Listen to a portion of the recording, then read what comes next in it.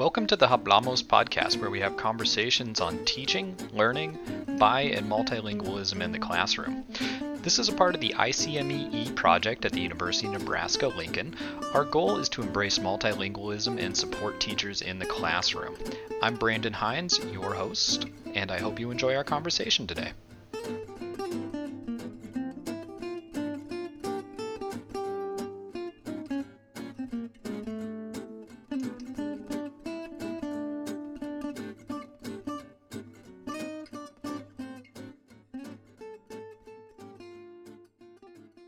Hi, welcome to another episode of Hablamos. Today we have Dr. Kelly Demers on. She is an associate professor at St. Anselm. Am I saying that correctly? St. Anselm College? You're perfect. Thank you. I read that, and for whatever reason, I want to say Anselm each time. So it's a very conscious effort to get that correct for me. So that makes me feel good. I've been looking over your faculty page over there, and it looks like you're an associate professor in education. How long have you been there? I just finished my 8th year, and it's a small department, so I feel like I've taught every kind of course there possibly can be, and I feel also my preparation as an elementary teacher allowed me to be able to do that, because you have to teach everything when you're an elementary school teacher. So now what I teach, it's pretty much centered on 3 different classes. I teach an integrated art class because I have an arts background. I was a music major. And then I teach an ELL class for our pre-service teachers, and then I also teach a multicultural perspectives class. But it took several years to kind of get that all solidified. I see also digging through your CV, well, not really the CV, but the online page here, that you've definitely experienced Boston and the East Coast. Yeah. And so I'm interested to get your perspective, especially on like multicultural perspectives on what it's like being in the East Coast, because we're out here in Nebraska, which is definitely a different world than, east of the Mississippi, and I'm also from Denver, so gateway to the west. So that'll be very interesting, as the landscape looks a lot different out there. Okay. Well, first of all, I was born and raised in Massachusetts, so I'm a lifer. I married a man from New Jersey, so he is now a lifer in Massachusetts with me. I will say, just to, as just a realization that I've had, I would say over the past 10 years, is that in New England, particularly Massachusetts, Connecticut, New Hampshire, there's some way in which we're isolated from the rest of the country. I feel like, I think that we don't often understand perspectives outside of Massachusetts, particularly in Eastern Mass where I live. I mean, I work in New Hampshire, but Eastern Mass, where we have all of these universities, and I think it's fair to say that that colors the way in which we view the rest of the country. So it's been really exciting for me over the past 10 years to be able to leave this region of the country, go to other parts of the world, other parts of the United States, and there is a different perspective. Massachusetts, where I live, was, I believe, the first state to really talk about education reform in the early 1990s. I mean, when we're talking education reform, we're talking about high stakes testing, more focus on accountability. But I would say Massachusetts was a leader in that. And now Massachusetts schools are fairly successful. They're in terms, if we're looking at success based on testing, they're seen as, if Massachusetts were a country, it would be, in the top 10 countries in the world. But based on the way that we do education in the United States, the state thing. Would you say that's because of like certain strategies that Massachusetts and New England have like adopted, or what do you think that would be, or where that success, I guess? I don't know. I mean, I think there's a focus on education. Massachusetts is very different than New Hampshire in several ways. So the state motto of New Hampshire is "Live free or die," which means, and it's so catchy. It's like, wow, I wish I thought of that. That would be like a great name of a group or an album or something. But it's just so. What it really is indicating is municipalities and the freedom of municipalities are really important. So local control is seen as really just almost this sacred thing in Massachusetts. I mean, in New Hampshire. In Massachusetts, there's a more bureaucracy, I would say, and that's neither good nor bad. It's just an observation. So our Department of Education is in Massachusetts is much more focused on not, I don't want to say quality, but just monitoring teacher education programs, monitoring whether teachers are meeting the requirements that are needed, meeting all their course requirements so that they can be adequately licensed. That's not to say that's not happening in New Hampshire, but because local control is so important, there's that difference. So not every state in New England is the same. But I think in Massachusetts particularly, there is a lot of attention on teacher preparation and then what happens in the classroom and tracking that all of the time. In terms of second language learners, I mean, there's been a somewhat checkered history in Massachusetts. I don't know if you're aware that in 2002, there was a ballot initiative that eradicated bilingual education, not unlike what was in the same year that this happened. There was a ballot initiative in Denver, actually, in Colorado. It did not pass in Colorado. It passed in Massachusetts. So we went from in the fall of 2002 of having transitional bilingual programs, two-way programs, ESL classes. The ballot, this was an anti-bilingual law spearheaded by Ron Unz or a group related to Ron Unz who did the same thing in California in 1998. And so, so in 2002, we transitioned from having all of these resources for bilingual, multilingual students to having it be a law that students had to take a sheltered English immersion class for 1 year. The assumption was that they would learn English in 1 year. Right, and then kind of. And it turned out that didn't work out well for Massachusetts because the Federal Justice Department got involved and basically said you're not serving English language learners. So this shifted the way that teachers were prepared in Massachusetts, that they, even if you were a content area teacher or a standard elementary teacher, you would have to take a course in your teacher preparation program that would help you serve English language learners.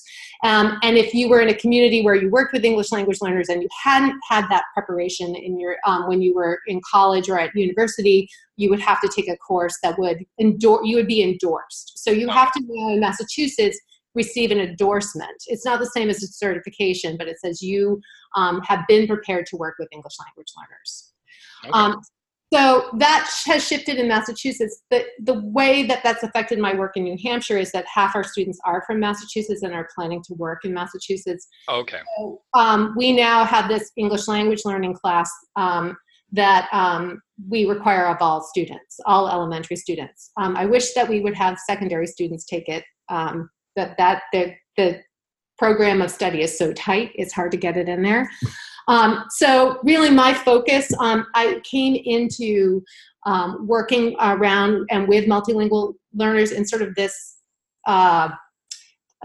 circuitous way where I started in my doctoral program really focused on multicultural education and critical pedagogy. And I took a course with Maria Brisk on bilingualism at the same time that my daughters were in a two-way English-Spanish bilingual program. Okay. And I realized, this is a practical way of trying to embody, to practice the pedagogy related to multiculturalism. If I start to understand, multilingual students have specific needs, they're not necessarily being addressed in schools, and it's a social justice issue. So how do I bring these things together? So, but I will say, it was from a personal experience of seeing my daughters in this school and seeing the Latino families sort of marginalized because they weren't dominant, and seeing it as a social justice issue and realizing, there are also these language issues that need to be addressed pedagogically. So. Well, I'm very interested in one of the courses that you, actually no, not one of the courses, something that you have written, which is you're looking at teaching pre-service teachers. What is it? Is it meeting the needs for the English language learner? That's the course I teach, yes. Yeah. So I teach pre-service teachers as well. Yeah. And I teach in something that really, the students are here. I have encountered a very interesting thing where my students are often somewhat hesitant and resistant to any sort of social justice, multicultural, like broadening, and it's a very tight realm. And I understand. So I teach integrating technology in the classroom, so like educational technologies, instructional technologies, and I often try and like focus on finding, multicultural like avenues of thought and openness. And here in Nebraska, I often find that I'm breaking new ground, which maybe this isn't the course for that. But I feel, maybe I can get away with this kind of diversion, not really diversion, just new avenue of thought where maybe they won't maybe explicitly come across this in other courses during their time. So yeah, what have you encountered as you've taught pre-service teachers this? Well, okay, so most of my students, it's a small Catholic college, St. Anselm. Like I said, it's really a college that serves the region, so it's mostly students from New England. Most of them are white and middle class. I laugh because there are so many students now that come from the hometown that I grew up in and went to the same Catholic church that I went to. So it feels, so that there's a sense of home there. But they haven't thought about many of these issues. Many of our students mostly are women. They want to do really good work, so they see teaching as a way to do that. They love the elementary ed majors, love children, and so they actually, even though they're from New England, many of them have been fairly isolated. They haven't had these kinds of conversations because they've grown up in these racially and linguistically homogeneous contexts. And sometimes religious, because most of everyone they know is Catholic, or they've gone to Catholic schools. So some of these ideas are brand new to them. They haven't thought about it. Like the idea of critiquing the American dream and meritocracy, because they truly believe, and I understand this, that if they work hard, they're going to get ahead. And that could be true for everyone. And so there are lots of ways in which they're surprised. I think I banned the word shocked. I said, you can't write shocked anymore in your papers because I think I can't read it anymore. And so so all our students have to take the Meeting the Needs of English Language Learners class. Then students who are going to get they can minor in ESOL certification. And if they minor in that, they take the multicultural class. So there is the multicultural class addresses race, class, gender, disability, and linguistic diversity. And we really talk about how all those things are intersected. So a lot of times when students who take both of those classes will say, wow, they overlap. Even though in the Meeting the Needs of English Language Learners class, we do talk about pedagogy much more. But it's always within this assumption that being multilingual is, I align with this translanguaging, heteroglossic approach to language, that we aren't these, bilingual people aren't these two monolingual people in one brain. And then we talk about how there's an ideology associated with language, that we decide who gets to decide what standard English is. Oh, go on. I was going to say that's always, I used to teach writing as well. And that's always an interesting conversation. Right.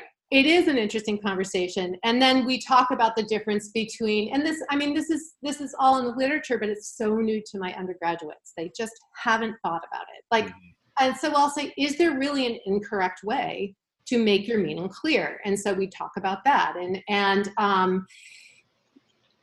It can be very complicated. It can be confrontational for some students, but they have to move away from, in my opinion, based on my own experience as a teacher who was ill-prepared to work with English language learners, that they really need to figure out how to see everything students are bringing in as an asset as opposed to a deficit, and that you're not fixing them by teaching them English. You're just adding to their linguistic resource. Mhm. You know, and some of this is true for me too, because as I said, I came into working with multilingual learners, or at least helping my students work with multilingual learners from a sort of backdoor way, where I was seeing it as a social justice issue, and it is a social justice issue, but it's a social justice issue that needs to be uh, presented in a practical way. Like, these are the steps you take to help people develop the social capital they need, linguistic capital. How do you give them that at the same time honoring their own experience and the values that your students are coming to school with. So what I love this work so much, it's so fun for me, and I like, other than banning the word shocked, it's really enjoyable for me, and so satisfying to see them start to problematize their own experience. Mm. And then I often joke, I say, well, Thanksgiving could be more challenging this year. So just when you talk to your Uncle Joe, just, just Try and engage. engage in a calm way. So, yeah, that part is really exciting for me. And then I remind them, because I just brought this up, when I was a teacher, I was certified in the early 90s. I was teaching in the mid 90s to the early 2000s. And I worked with a bilingual, multilingual population, and I had very little preparation for that, almost no preparation. So that when I had a student that was being transitioned out of bilingual education into my classroom, and I received a piece of writing from them, I was flummoxed. I did not know what to do. And now, of course, I see that my students were there was a developmental continuum, and they were right on track. And I just didn't have the skills to really help them and move them forward. And I'm not in the same boat. This was not something that was done in Massachusetts at the time. And I think this is a really positive change in Massachusetts, and for our students at St. Anselm, this connection. Yes, you're content teachers, and you are equally responsible for helping your English language learners be as successful as your English dominant learners.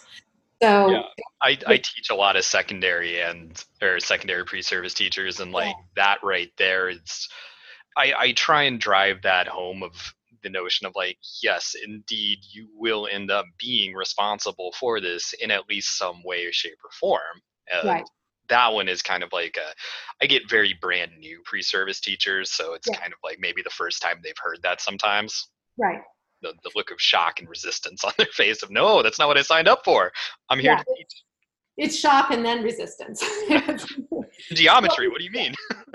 Yeah. Well, we get that. We get that if we put students in an urban school too quickly. Mm-hmm. Then they'll say, oh, those students aren't respectful. They don't like the teachers. They're mean. And like, it's a different experience than you had. And so not to put a quality on it necessarily.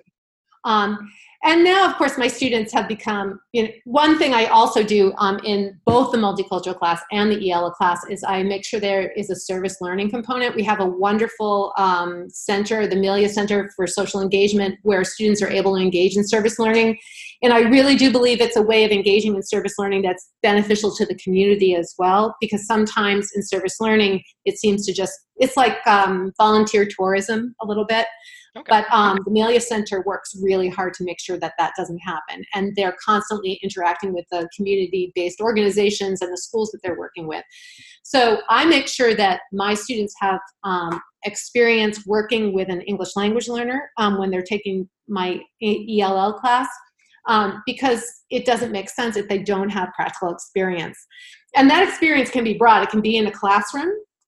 It also, I like it when they work at community centers and they're working with adult English language learners, because for me, that also makes them understand this is not just about one child, this is about families. Right.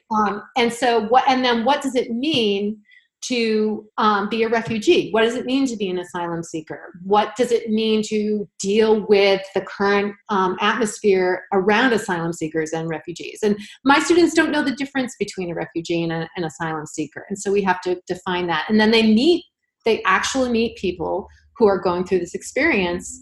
And then again, that shifts their view.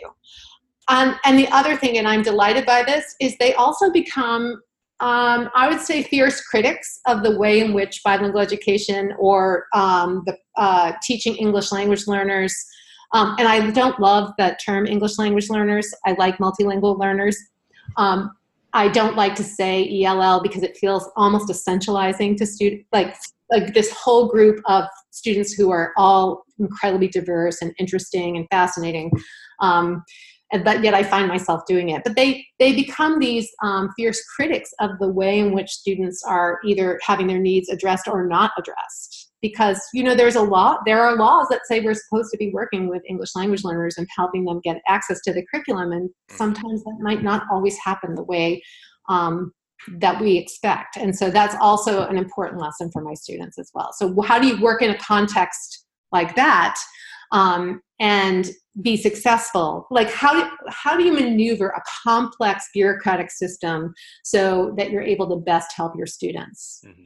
I often tell my pre-service teachers that like it or not, that will kind of be your reality of sometimes you're going to have to not necessarily find confrontational ways, but maybe sideways avenues of trying to further your own vision of right. what your teaching ethos looks like. Wait till you have professional status before you I often tell them that for the first 3 years, like maybe you're not going to be able to do everything you want to do. Yeah, and yes, and it will be hard. I mean, for my students, for many of them, it will be really hard because they are moral people, and so it can be upsetting for them when they see things unfold and in ways that seem very unfair and unjust. And then, of course, we're located right in Manchester, New Hampshire, which it's a city. It's a New Hampshire city. It's not like Boston. Mm-hmm. Boston is not like New York. So, but it has been designated as a refugee city.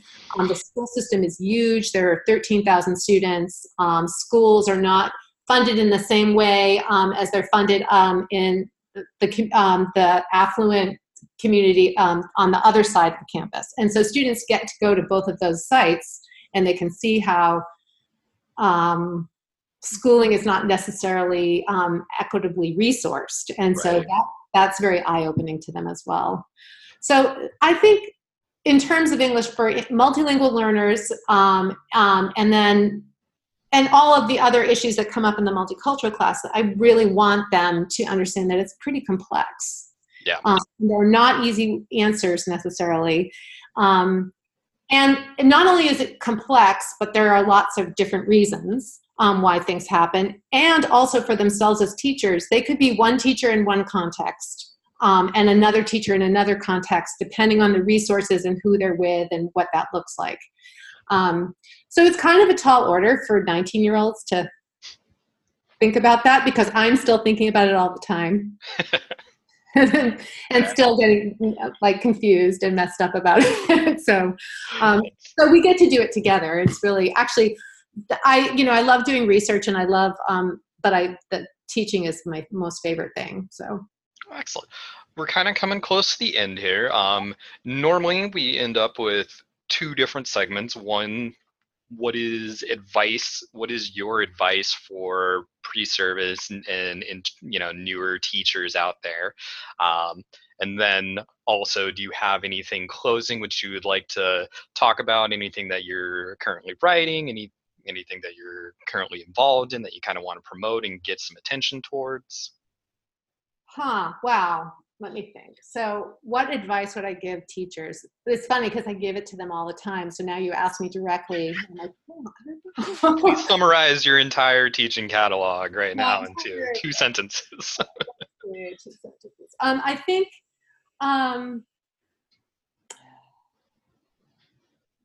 what I would like for my pre-service teachers that I work with is I think what I've just said is this idea of understanding that all of our students come in with some kinds of resources. It doesn't mean that every context that a child comes from is perfect or wonderful or there aren't issues, but there almost always is something that you can find. And one of those things is the language that students speak at home. I think always be looking for that. Sometimes you're going to have to look extra hard because I've had lots of students. There's always one that I remember when I was teaching, I would think, I have this down so great. And then there'd be some magical student that I'd be like, oh, I'm so humble now. I thought that was good. So I think so seeing students as coming in with resources. And then and this is for me, I'm thinking about this too, is just this, also thinking about language, because I don't think I was prepared for this, and I'm thinking about this all the time now, is like, and I don't love the term academic language, and I'm not sure yet why I don't love the term. I'm feeling like there's some like colonialist undertone to it, which is completely ill-defined, and maybe I'm wrong. But that's just my discomfort with it right now. But how, what do you mean by language? How do you use language? How does language get used in a manipulative way? Like so there's the practical learning language, and then there's also how does language get used to promote or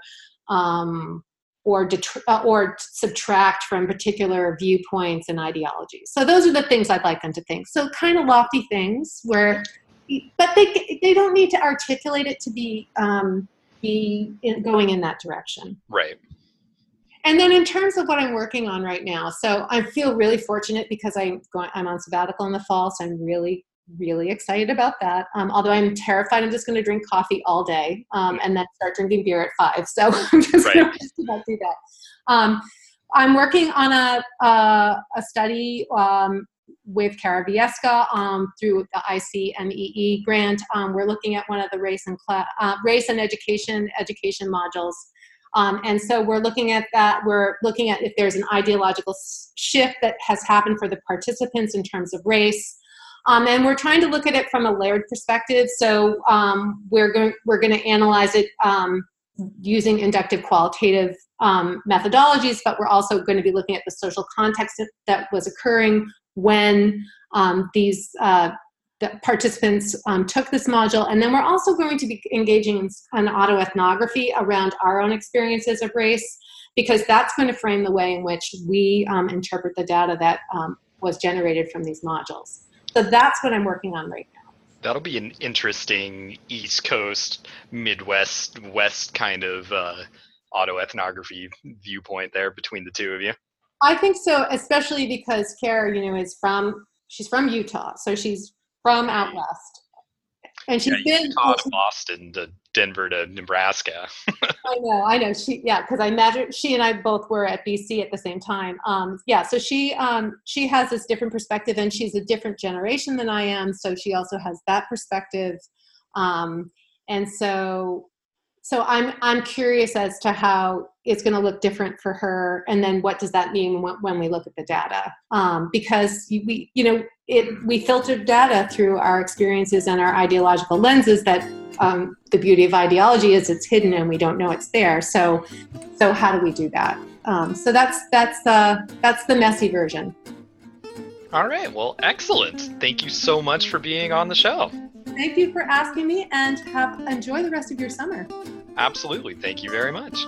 Okay. Take care. All right. Bye.